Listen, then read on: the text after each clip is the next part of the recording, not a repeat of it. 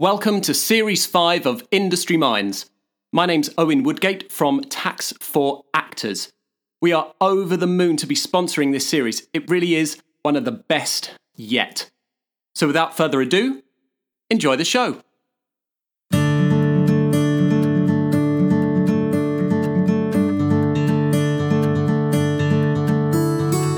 Hello and welcome to Industry Minds, the podcast that discusses the importance of talking about mental health within the creative arts. My name is Kathy Reid, and today I am joined by our Series 5 sponsor, Owen Woodgate from Tax for Actors. Hello. Hello, how are you? Good, how are you doing?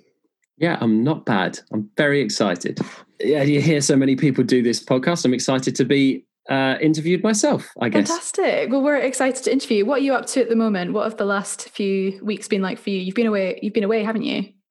Yeah, well, I think one of the things of running your own business or being self-employed is that you don't factor in holidays, and then you get 2 months, 2 years down the line and think we've not gone away on holiday. Yeah. So me and my wife and our kids, we went down to see her parents for 3 days, and then my parents for 3 days. Had a bit of free childcare. Fantastic. Which was lovely. Great. Sounds good. Well, as you'll know, because you have heard the podcast, we always start with a word association game. So just the first thing that pops into your head, the terror on your face, but just the first thing that pops into your head. Okay. Zoom. Clunky. Family. Friends. HMRC. Frustrating. Music. Fun. 2020. Disappointing. Halloween. My wife. Organisation. Could do better. Pasta parcels. Surprising. That was a Scarlet one. I'm not sure what a pasta parcel is. This is like that pasta that you put the stuff in. Is it like a tortellini? I think maybe. Has something in the middle. I think maybe I'll ask her what. Why did you say your wife when you said Halloween? Does she like Halloween? Yeah, Halloween's like her favourite kind of time of the year. We go fairly full out now on Halloween. Yeah. Do you watch Modern Family? No, I don't. The mum in Modern Family is obsessed with Halloween, so every series is an amazing Halloween episode, and they just go crazy for it. I feel like now that we have kids, I think our investment in Halloween is only going to get bigger and better every year. That's so exciting. I love it. So let's get started with the interview. A lot of people may not know that you haven't always been an accountant and you've worked very widely across the industry. Can you chat to us about what got you interested in the arts? Where did it all begin? So, I mean, I started on like a fairly academic pathway, I guess. I had no association with the arts whatsoever. I went to, school. I went to primary school, went to a good secondary school, and the plan, I guess, was always to go to university, study. I had a few places to study economics, and that was kind of the goal, and really had always been the goal. I think I said to my dad when I was 6 years old, I said, "Dad, I want to be a market trader." My dad said, "Why do you want to be a market trader?" I was like, "Because they look like they earn a lot of money." And I think even from the age of 6, I was driven by having this volume of wealth. But something switched. I think it was my sister who trained as an actress, strangely enough, that she was doing performing arts at the weekend. And I thought, you look like you're having a lot of fun. So when I was maybe 15, 16, I started going to an amateur group. And that all tied in with kind of the time around A-levels. And it just, I don't know, sparked something in me. It was like sparked a passion.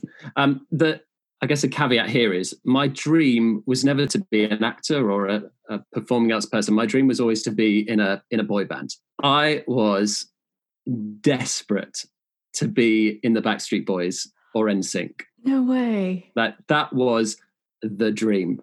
In fact, I was talking about with a friend. We were listening to 90s throwback hits yesterday in our friend's kitchen over dinner, and I think 5 came on. I said, "Oh, love to have been in 5. They said, oh, surely that was the time when you were the right age. I said, I never got to audition for 5, but I did audition for Scooch. Really?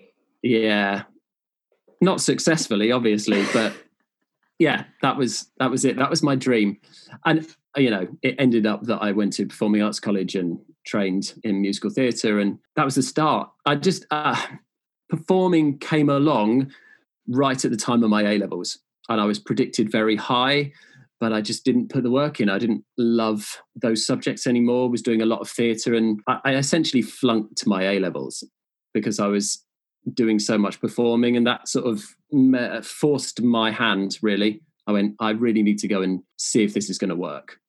Yeah. So obviously it came along quite late for you, the arts. Quite a lot of people do the arts from quite young. I personally didn't. I did it from about the age of 14.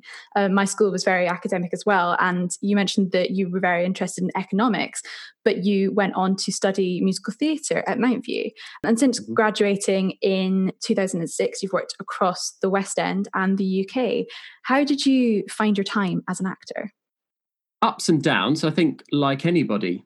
Obviously, going to Mountview at the time, back in the day, it probably was one of the top colleges. And what comes with that is a kind of an ethos and a general feeling. It breeds success.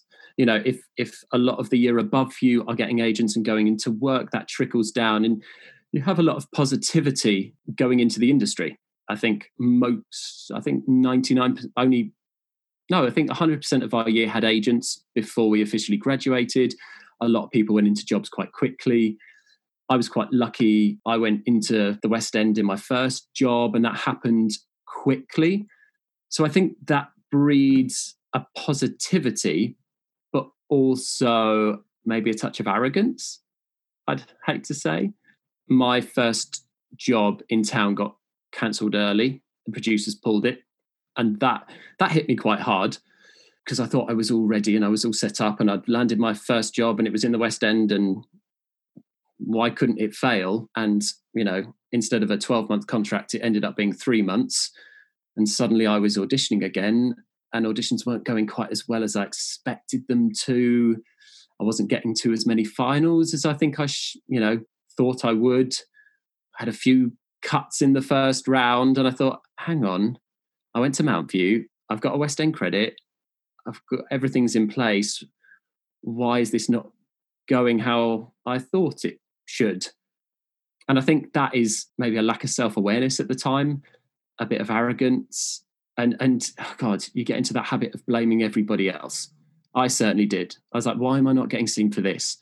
Why is that person, getting to the finals and I'm getting cut around 3? What is it? This isn't fair. I think I definitely got into that mindset. Even though I was quite a positive person, I think certainly ending that first job early and then things not going quite as well as I hoped was a bit of a wake-up call, for sure. Yeah, definitely. I can imagine. I think sometimes, so I came out of college and I didn't go straight into a job, but there was one that was quite kind of like soon afterwards, but it wasn't a very long contract. And I think that it's maybe quite easy through no fault of anyone's that if you do go straight into a long running West End contract, to just feel very safe in it, and not have to come out and audition. And if you do get one of the first jobs that you go for, I think it's only natural to think, oh, well, the rest of it will be as easy as this, because if that was my first job, then after I've got this credit, I will be able to go for something else. And I think it's just a youth thing as well, and something that you learn as you get older, that there's a lot of people in this industry going for not very many jobs. I think the dream and a certain pathway is sold to you when you're at drama school. Yeah. And I have lots of thoughts on drama school, but they have to at least excite that dream within you. And I'm not sure whether the harsh realities are necessarily communicated to students, or at least when I was at college, they weren't. Certainly for the Mountviews, the Arts Ed, the Guildfords, you are on a certain pathway. And when you do get a job, you think, well, I am fulfilling the dream. You told me this is what would happen to me, and it's happening. So I think you're right. You think, yeah, I have some certainty. This is happening. It's safe. How can it go wrong? Yeah, absolutely. So getting on to mental health, what have your experiences been with mental health? I sort of took some time over the last couple of days to think about this coming into this, because obviously that's what we're going to talk about. For many years, certainly all through Mountview, through my acting career, and even as I sort of transitioned out of it, I always thought that my mental health was very healthy. I've never suffered from a depression or an anxiety or something that I found difficult to cope with mentally. I think I've always been my friends would maybe describe me as quite calm, quite measured, quite reserved, and quite together, I guess. And it's really been over the last maybe 2 or 3 years that I think that dialogue with myself that, no, you're absolutely fine, has changed. Whether it's come at the same time as all of us becoming more aware of mental health, I don't know. But certainly I've become more aware of my own mental health. And in some instances, maybe I've struggled more. I found it more difficult in certain circumstances. And I tried to kind of maybe rationalize why that's happened. And I think it's just sort of growing as a person. What I mean by that is, I got married 2 years ago. Abby and I were engaged 3 years ago. We now have kids. We now have a house and a mortgage, and we have businesses. And I think the stakes are a lot higher. We're now not just two actors going on an international tour and having a lovely time and staying in hotels that are paid for by somebody else. We have 3 kids who are dependent on us, and my wife and I are dependent on one another. The success of our businesses determines whether we can put food on the table. It determines whether we can pay our mortgage and keep our house. And certainly for the kids, can we send them to an extracurricular activity after school? Can we send them to musical theatre class? Do we have enough money to do that, or are we going to struggle? And I think over the last few years, I talked about my wife a lot because we're intrinsic in each other's lives, but it was when we got engaged that things really changed, certainly for me. I don't know why that was. Just, it became serious. I thought, right, you can't continue on this path of a kind of laissez-faire way of living. You're making a commitment to somebody else. And what comes with that is pressure and worries, anxieties, days where you feel really down. And I guess the education that's going on now in our industry means you're able to identify those feelings a bit more, I think.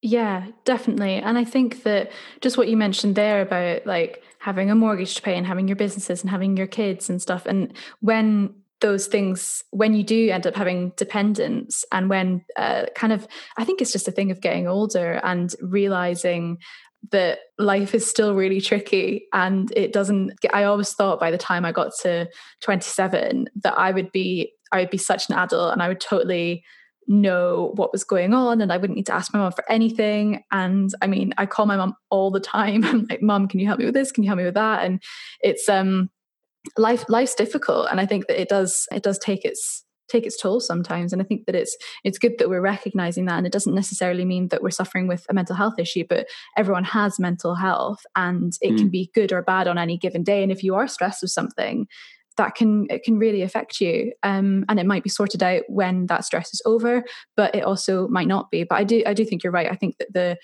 the fact that we've all just become more aware of it over the last kind of like couple of years is probably helping us to take control of it a little bit more and not let it get the better of us, I think. I think now that I've personally become more aware of my mental health, I look back over, I guess, my acting career and my time at Mountview and maybe before that, and can identify times when actually your mental health wasn't very good. But I don't know, there is something about being a male and, how we're brought up, and this, man up, carry on. And that had been kind of ingrained in me. And I think I never addressed those concerns. There were some times at Mountview when my mental health was really poor. The stress of third year grad showcase broke me. The pressure of being able to, you've got 2 minutes to sing this song. You need to hit this note. You need to hit that note. And if you do, you'll get an agent. And if you don't hit those notes, you won't. Yeah. That was really the pressure that I felt in those 2 minutes. And of my 3 years, I had an absolute breakdown right in front of the whole entire year because I just couldn't sing it. I was so stressed at that point. But I never saw myself as having a mental health issue or having anxiety. I wasn't sort of emotionally mature enough at that time to identify my feelings. So you just brush it under the carpet. Yeah, and I think that no one really was at that time. Even certainly when I was in drama school, mental health just wasn't spoken about. And so if you were struggling, it was just the industry is tough, so you kind of just need to deal with it. But I think that over the past certainly 2-3 years, it really has become a thing that you can still be successful in this industry and find things difficult. It's just acknowledging that, and it doesn't make you weak, and it doesn't make you unable to do your job. I think it's a difficult setup anyway. Yeah. You're training with 30 other people, and half of the year group are going to be your direct competition, or at least that's how you perceive it. Yeah. Even all through college, my 2 best friends were my best friends, but they were also training to compete with me when we get into the industry. And that's hard because you feel like you can't admit your vulnerability to your support network at college. You still have to hold a bit back because once we graduate, I'm going to be in the audition room with you.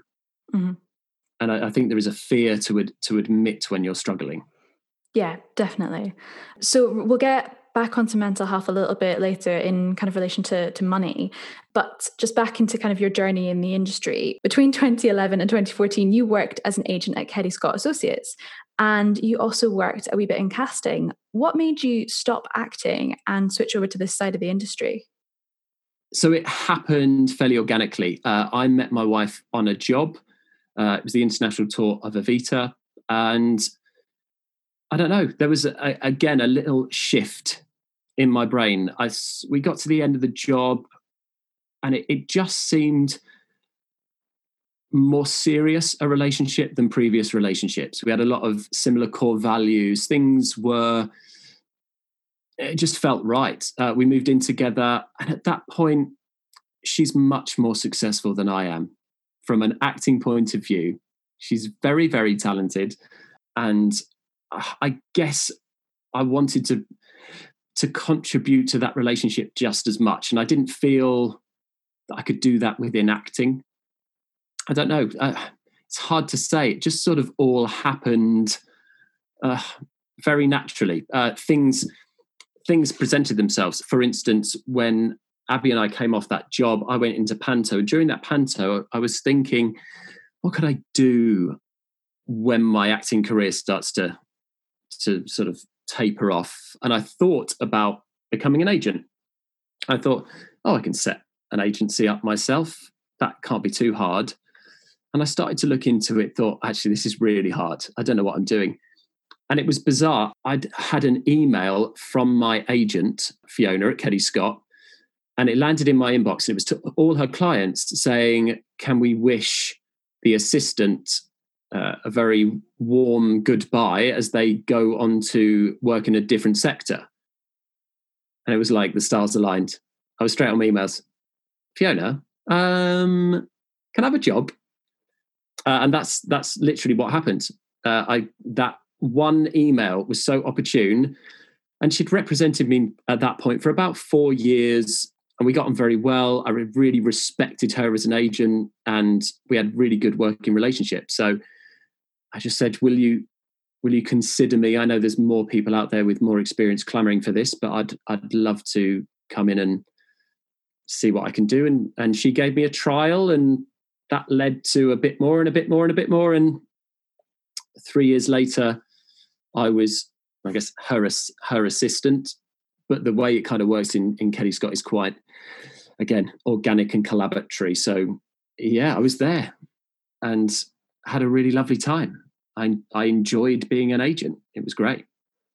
That's amazing. That's definitely one of those what's for you won't go by you things. Like, it was meant to be that email landed in your inbox and you just happened to see it and you went, right, I'm going to go for this. That's really lovely. It's really good to hear that those kind of things do happen. I was very fortunate, and I'm very thankful to Fiona for the opportunity she gave me. She was very flexible.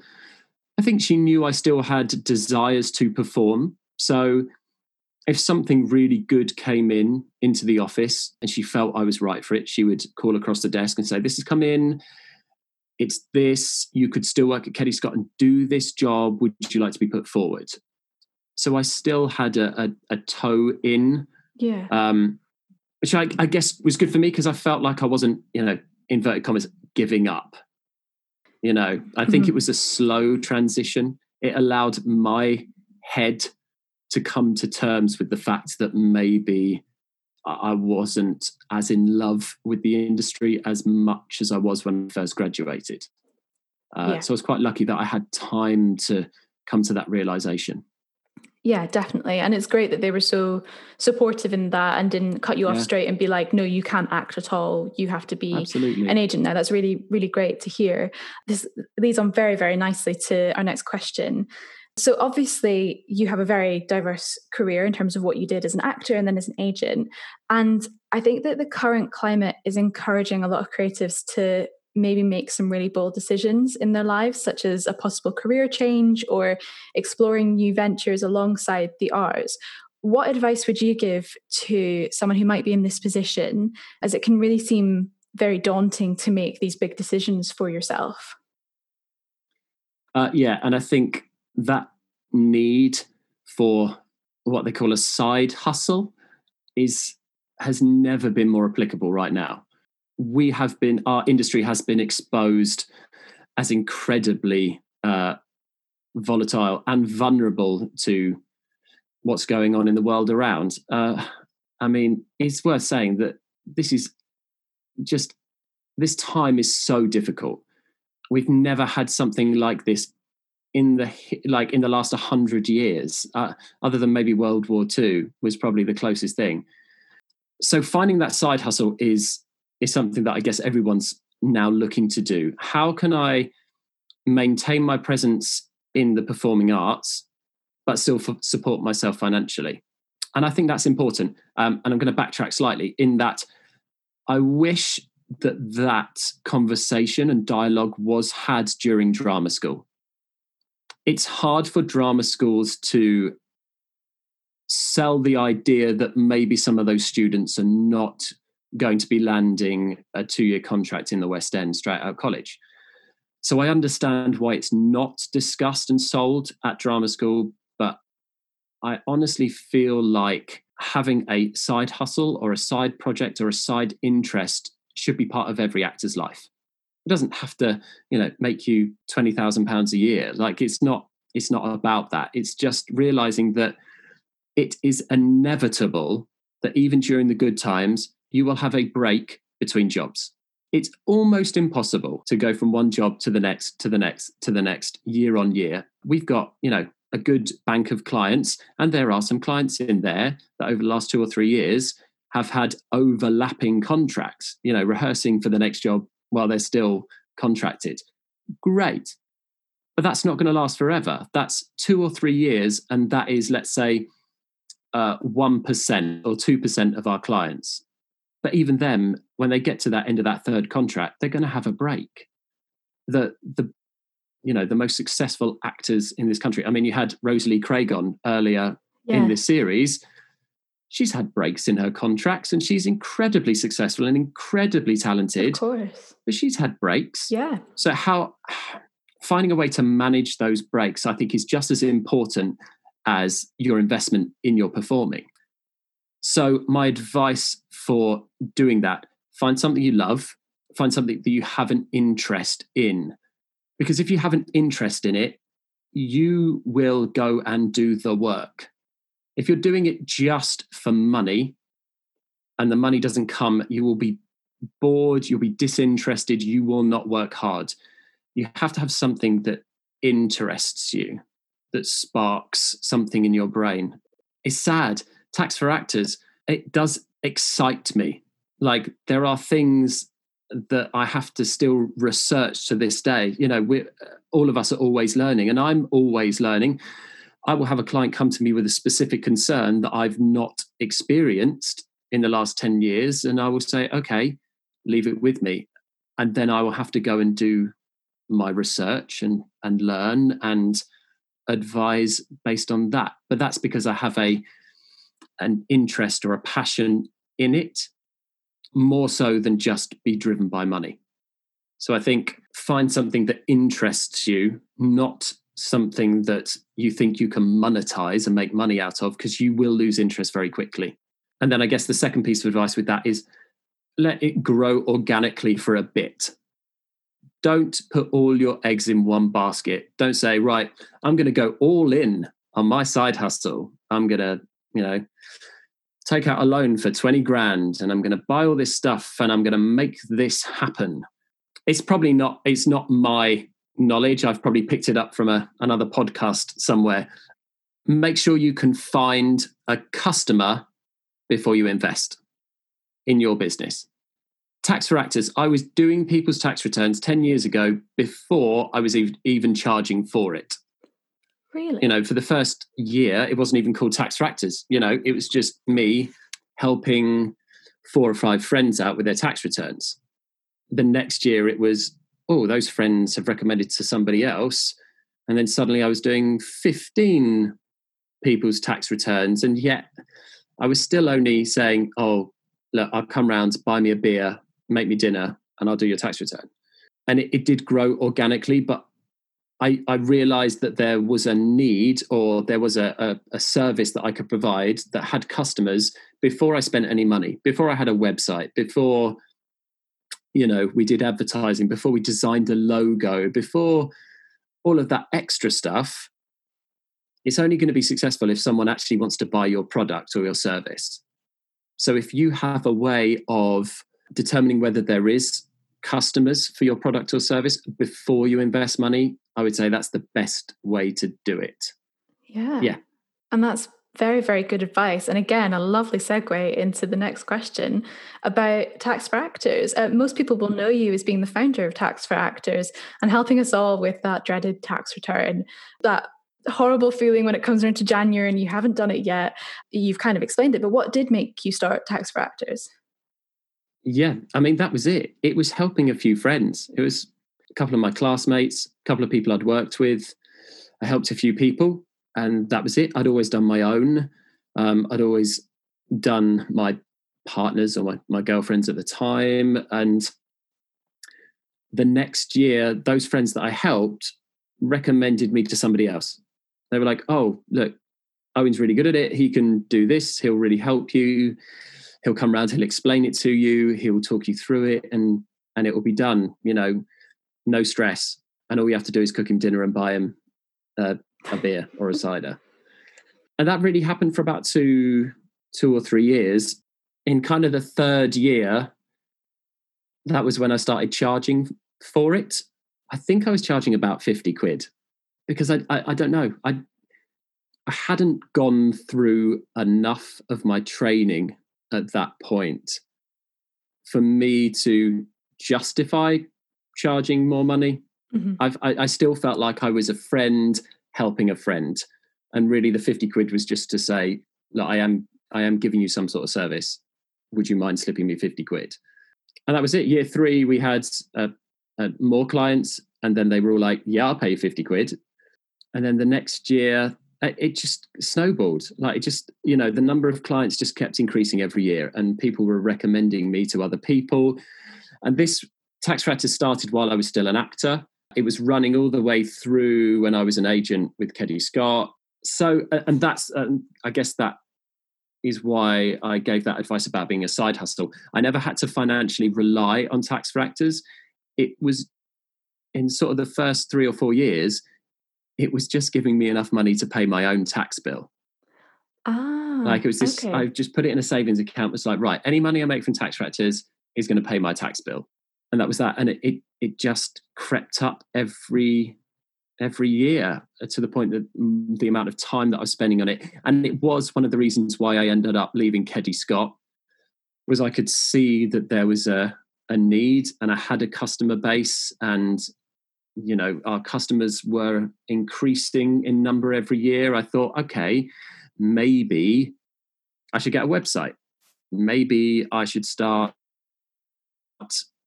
my social media pages. Maybe I should just push out a little bit. Maybe I should design a logo. Maybe I should make this a business. That happened. And then 3.5 years ago, 4 years ago, it got to the point where I couldn't do it all by myself. So we took on an employee, Nikki, who's been with us for 4 years. She's our bookkeeper. And once I had kind of a teammate, that was when it went nuts. Because suddenly our capacity increased.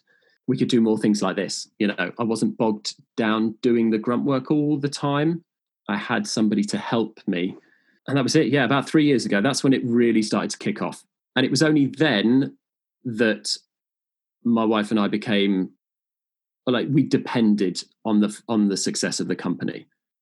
And that really only happened 3 years. So it did take about 7 years to get to the point where we knew every year that we would be able to take some money out and have it as an income. Yeah. But it's amazing to hear that, like you said before, that side hustle that you did enjoy, and you did enjoy doing, and you did it for free, which a lot of people do their side hustles for free to begin with, and they don't necessarily see that it's kind of like a bit of an imposter syndrome, that they don't see the worth in what they're doing.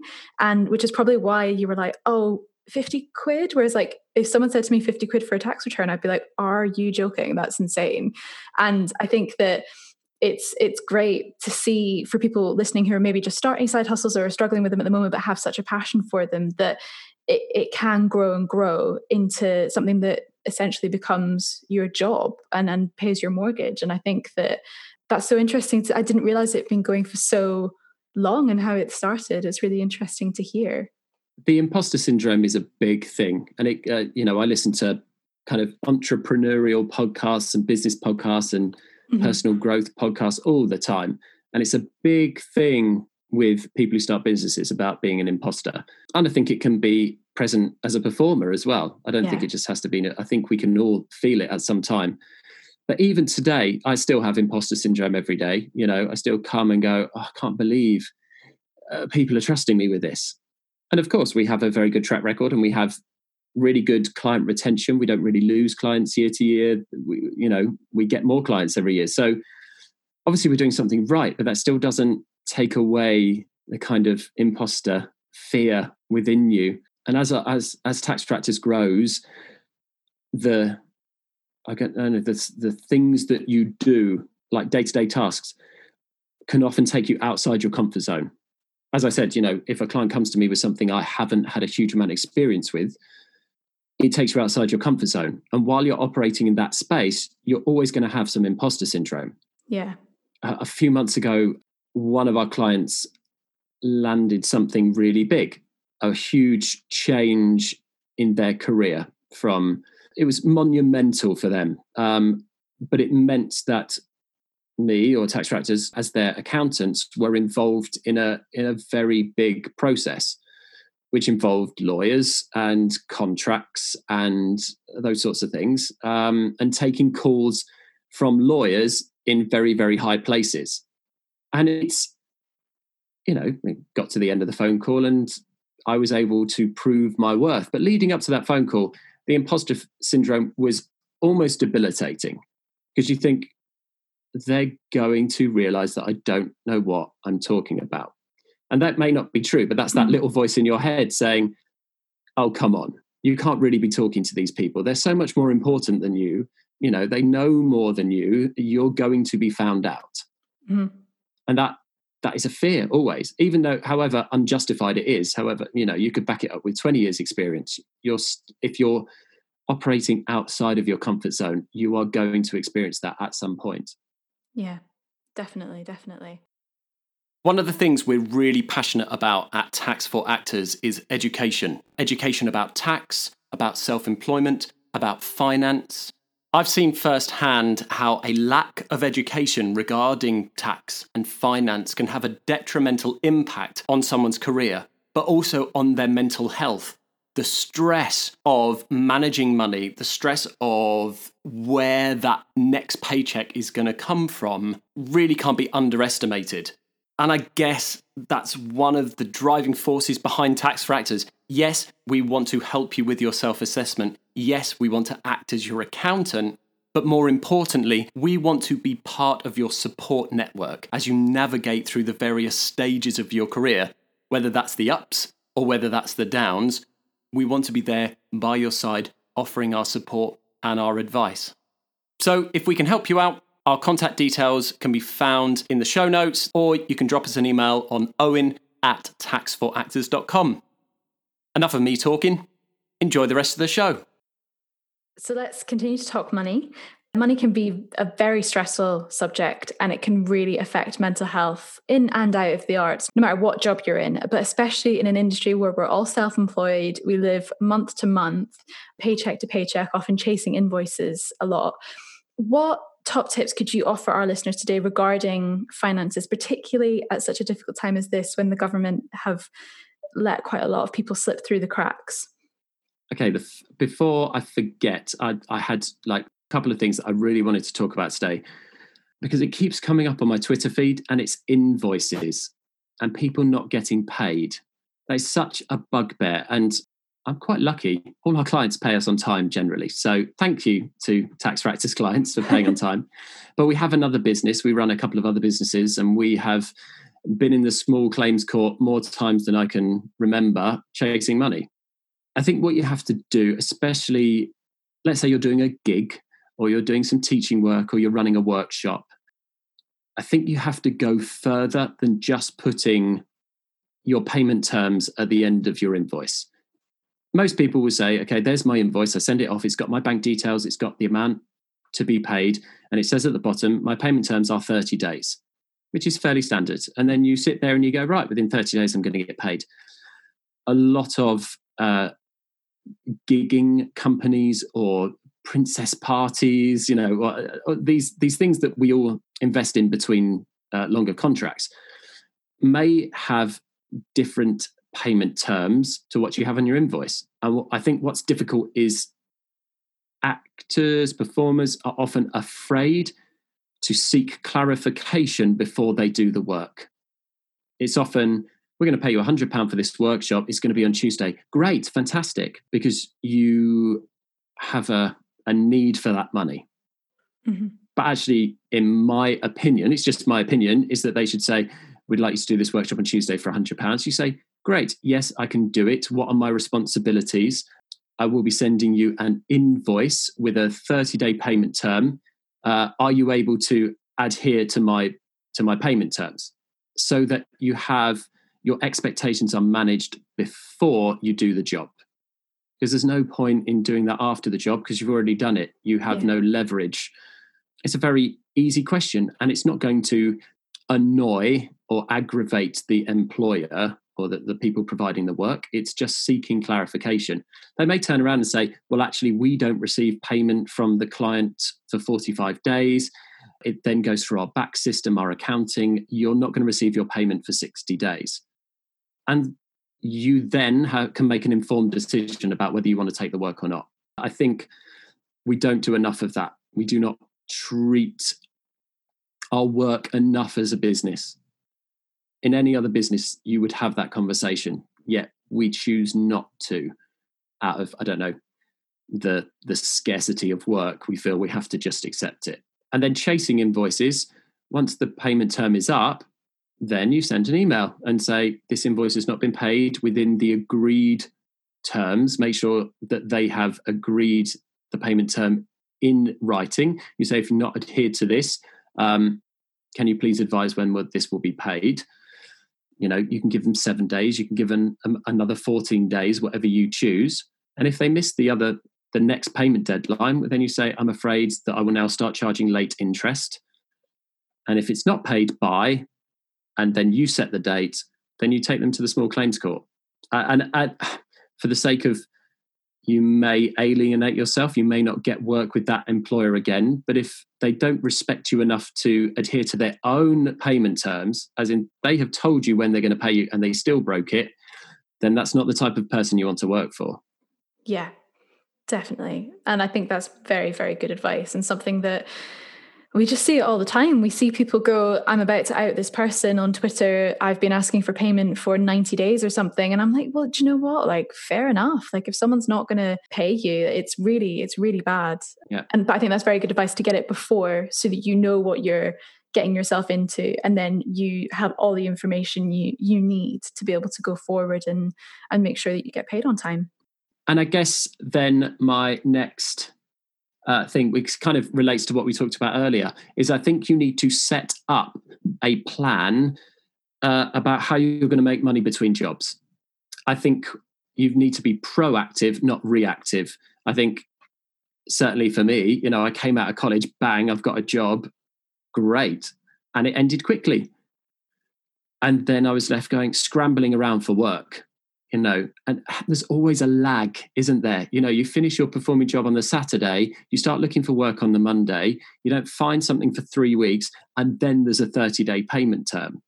Like, you've gone 2 months without any money just because you sort of reacted to your job finishing rather than going, okay, I've got 2 months before this contract is going to end. I have a really good relationship with all the stage coaches in Southwest London. I'm going to contact them all. I've been doing some gigs for this company, so I'm going to let them know my availability from then. I think you need to have a plan about how you're going to make your money. Some people love working front of house. I did 3 weeks, and it was the lowest time of my life. I would never do it again. But you get different things. I was happy to wait tables. I enjoyed being a waiter. I know that is like some people's idea of hell. But I think you just need to, certainly for graduates, you need to know that is going to happen. So why not plan for it? Start building up your connections, start building up your network of people that you can call upon to provide you with work. Yeah, absolutely. And I think that, as you mentioned there with graduates, like, tax and finances are kind of glossed over a little bit in drama school. I think that it's certainly better lately. And I know you've been doing quite a lot of chats with drama schools over lockdown. Thank God for Zoom, you know, giving graduates advice and stuff about how to start with being self-employed. It's not as easy as just getting a job and your taxes already paid for you in a PAYE job. And obviously it's really, really important to keep on top of your finances if you're self-employed. What would you say is the most important thing if someone's feeling a little bit overwhelmed about becoming self-employed? Like, what would you say is one thing that they can do that will really help them in terms of getting their tax return in? Get an accountant. Yeah. I mean, of course I was going to say that. I think, again, it's about preparation. I just go back to the drama school thing. I think for the drama schools that kind of invited me in this year, well done. Like, you are taking your students' careers seriously. But I understand why putting aside 3 hours to have a tax talk, it's not very sexy, is it? You know, come to Mountview, we provide the best training and we bring in all these incredible choreographers, and we're going to give you a thorough understanding of self-employed taxes. Like, how it's not very sexy. It's not really going to sell the college to students. But I think it is so important. I'm a big supporter of applause for thought, and Raf, yes. and we've talked about this before. But and I think her phrase is education is prevention. Yeah. And if education was provided with a level of importance, you know, with some meat behind it about being self-employed, I don't think we would have, you know, graduates entering the world of performing so fearful and so anxiety-ridden about being self-employed. It's not that bad. Yeah. Being self-employed, filling out a tax return is not that difficult. Keeping on top of your money, or at least keeping on top of your business, is not that difficult. But how can anyone expect to do that if they've not had some level of education in it? Yeah. So what's the one thing? Keep your receipts. It's like my hashtag whenever I do a college talk. It's like, get into your head the phrase, "Can I have a receipt, please?" Yeah. And make it your mantra. Why I say it, obviously, you can put together your tax return without physical receipts, maybe, but HMRC say that receipts do form a really integral part of your business records. And if you don't have a receipt, are you going to be able to claim that as a business expense? It's a very grey area. I think what a lot of people try to do is make the decision whether something's an expense or not at the point of sale. So they will walk up to the counter at Costa, order their coffee, and while they're waiting for their coffee, try and make a decision whether this coffee is allowable as a business expense or it's not allowable as a business expense. And I think, one, that's a really difficult kind of decision to make in such a short space of time. And it means you'll get into the habit of not making that decision. Whereas if you kept every receipt you ever received, whether it's a Costa, whether it's going to Balance at 5 o'clock in the morning after a night out at Freedom or GAY, or it's when you go into Curry's and you buy a new MacBook, if you've got all of your receipts through the year, you have all the information you need, or at least you've provided a good basis. I think that a lot of the concerns I get from new grads and new clients is, I haven't kept any receipts this year. I've got a few, and that's fine. Of course, our job is to work with that the best we can. But could you reduce your tax bill by keeping all receipts? Yeah, for sure. And it doesn't have to be anything fancy. It can be a cardboard box at the bottom of your bed. Like you can empty out your wallet every week, just chuck all these receipts in a box. It doesn't have to be more complicated. Yeah, absolutely. And I think that leads on very nicely to a question about dyscalculia and trouble with numbers. So Scarlett, who can't be here today because she's nannying, she is dyscalculic, as many of our listeners know. And services such as the one that you offer obviously really help people who struggle with money. It's a massive saving grace, but it can be daunting for people to reach out. What advice would you offer to someone who's maybe worried to reach out to someone like you? I guess the whole ethos behind Tax for Actors is meant to be one of support and plain speak. I would say the majority of our clients understand the decisions we've made kind of on their behalf. If we've done their tax return and we send it to them, it's provided in a way that they can have a look through and go, okay, yep, I understand what you did there and understand what you did there. And yes, that looks roughly right. I don't think we've ever gone down the route of trying to bamboozle our clients. Mm-hmm. Yeah, we're quite welcoming. We try to keep it as simple as possible in the way that we speak, the way that we discuss money, the way that we discuss your expenses and your income. Our checklist that we send out to clients is geared step by step in a very simple way, because I think it can be overwhelming, because you look at the whole, don't you? When you sit down to do your tax return, you look at the whole, you go, oh my God, I've got this money coming in and going out, and how the hell am I going to put it all together? I think actually the way we work in the office is very much step by step. We break it down into smaller chunks, and those smaller chunks become more manageable. And I guess that could be said about lots of things in life. Often we get anxious when we look at the whole. I certainly do. I mean, when we've finished this interview, I've got a butt ton of work to do today, and already I can feel the anxiety of it because I haven't broken it down. I just see the whole. I've been on holiday, so I'm back in the office. I've got a lot of work to do. But actually, if I then get my notepad next to me and I write out each job one by one, have a checklist, and I break it down and say, right, okay, for the first half an hour, this is the job I'm going to concentrate on, nothing else. And I think we try to do that with our clients. We try to break it down into steps, manageable steps. Step one, just download your bank statements. Don't do anything else. Just download your bank statements. Send us those. Right. Step two, if you've got some receipts, put them in an envelope, put them in the post. I think when we look at the whole, it can be daunting for sure. Yeah.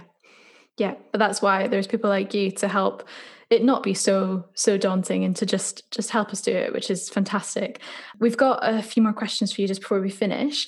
And something that we talk about a lot on the podcast is being a parent. But I think you actually might be the first dad that we've had on the podcast. We've spoken to a lot of mums. So repping it for the dads. How have you looked after your own mental health during lockdown while looking after a family? Okay, so I'll be absolutely honest. My mental health has been in pieces through lockdown. For those that don't know, me and my wife, we adopted our kids, 3 young, beautiful girls, and they joined us just over a year ago. But the official papers, when they became officially ours, happened, I think it was about 4 days before lockdown. It was really interesting, interesting time. Kids have been really affected by this. Our kids are toddlers, or at least they're just coming out of toddlership. They're about to start school, but they're still very young, and they can't rationalize and they can't verbalize their feelings. They are responsive to the world around them, and that's hard as a parent to support them how you want to. And you're going through stuff as well. Like, mama, you have to remember, like, if any parents listening, you're going through something as well. You're going through a pandemic, a lockdown that we haven't seen in, forever, any of us in our lifetimes. Our own mental health is difficult, but you're also having to use your soul and life being and energy to support your children through it. And that's hard. That is draining. Their, behavior, and I don't mean they're being naughty, I'm just saying that their behavior changes. How they might react to something pre-lockdown may have completely changed during lockdown. Their interaction with their preschool classmates, their interaction with other adults, they're suddenly not social anymore, but they don't understand why they're not social. Oh, they can talk to you and say, Mummy, Daddy, we're not going outside today because of coronavirus. And you think, oh, they understand, but they don't. They're picking up words and language that we use. So their changes in behavior are difficult to manage and understand. And when you as the parent, your energy levels are significantly depleted and your anxiety levels are through the roof because how are we going to pay the mortgage next month? Are we going to have a business left at the end of this?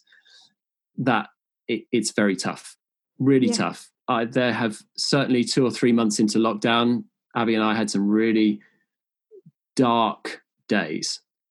That's I think every parent could say that. There can be some days when it's absolutely fine, and you have a great day of crafts with the kids, or you do some play, or and they're in good spirits. And then some days you can sense that they're overwhelmed, and mum and dad are overwhelmed, and you've just had the letter from the mortgage company, and you're thinking it's all a bit much. And we had great days and we had dark days, and I worry for the impact on our children as they grow up. I do worry. Yeah, absolutely. I mean, that's a whole other conversation about how this is all going to affect us going forward. But thank you for being really honest with us about that. So just before we finish, as if you aren't already super dad and super businessman, you are also the managing director of Magnetic Entertainment Limited, which is a corporate and theatrical entertainment production company. Why did you decide to set this up? One of my in-between jobs was gigging. I was in like function bands, tribute bands, acts, went out and sung at bingo halls and holiday parks and weddings and funerals and bar mitzvahs and, anywhere that I could earn a bit of money having a sing-song. And I was working for another company, and we parted ways. I didn't agree with some of the things that they were doing. And in hindsight, now that I run a similar company, maybe it wasn't so bad. But as I stopped working for them, I thought, well, I've built up a lot of contacts. I've built up the skills. I might try it myself. So that was it. So we set up this entertainment company, and we provide tributes and acts and singers and shows to anyone who'll have us. Obviously, at the moment, we're not doing anything. Yeah. And there is real anxiety around that, because that was, it turns over a lot of money. We don't make lots of money, but we had a lot of bookings, and we were doing pretty well. So to go from doing well to suddenly not having any bookings a month, I feel the pain of actors. Whilst I'm not acting myself, our business is in the performing arts and entertainment, and we have had March, April, we've had 6 months almost with no work. Yeah. And that 6 months with no work has to support myself and my wife and our 3 kids. And the anxiety around that is really high. How best to manage that. Yeah, definitely. So we've come to our final question, which we ask everybody. And it is, could you walk into a room today and say, I'm having a bad mental health day? No, I don't think I could. I don't feel I'm there yet. I sort of elaborate. I think, certainly with tax for actors, I think our confidence in what we do and how we support our clients gives them peace of mind. I would be fearful that if I was to, communicate struggles with mental health, whether the faith from our clients would still be the same.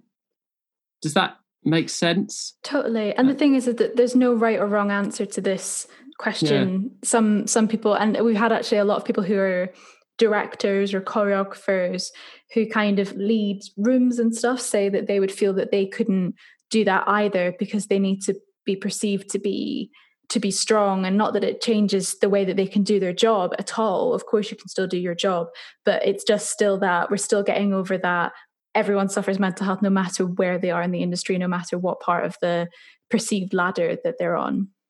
Yeah. We have come to the end of the interview, but we have another game to play. It is called Finish the Sentence. You ready? Okay. I'll let her be. Today I woke up and thought that I shouldn't have stayed up so long watching Netflix last night. The best thing that happened during lockdown was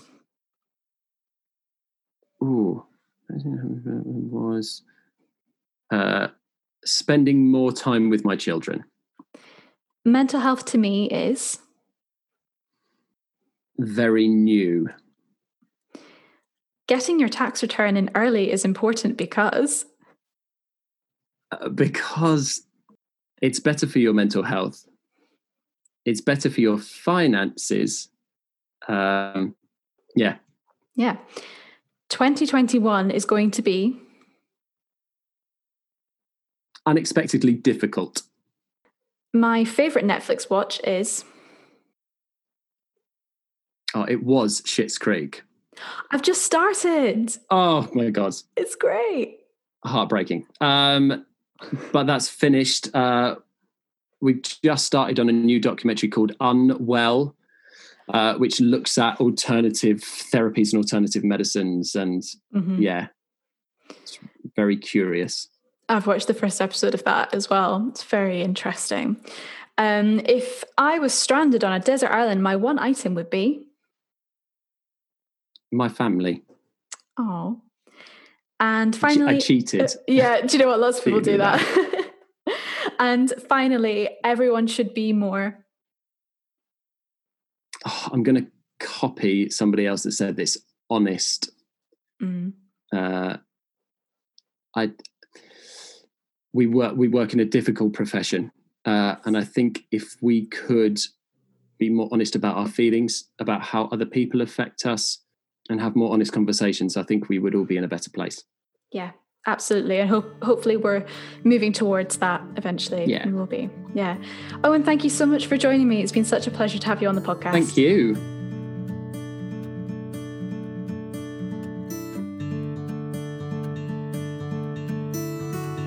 Thank you so much for listening to this episode of Industry Minds. If you'd like to get in contact with us, you can reach us on our email, which is info@industryminds.co.uk. For all counselling inquiries, please email mary@industryminds.co.uk. You can find us on social media. Our Twitter and Instagram handles are @IndustryMindsUK. There you can keep up to date with all our latest announcements. Thanks again for listening, and we'll see you next week.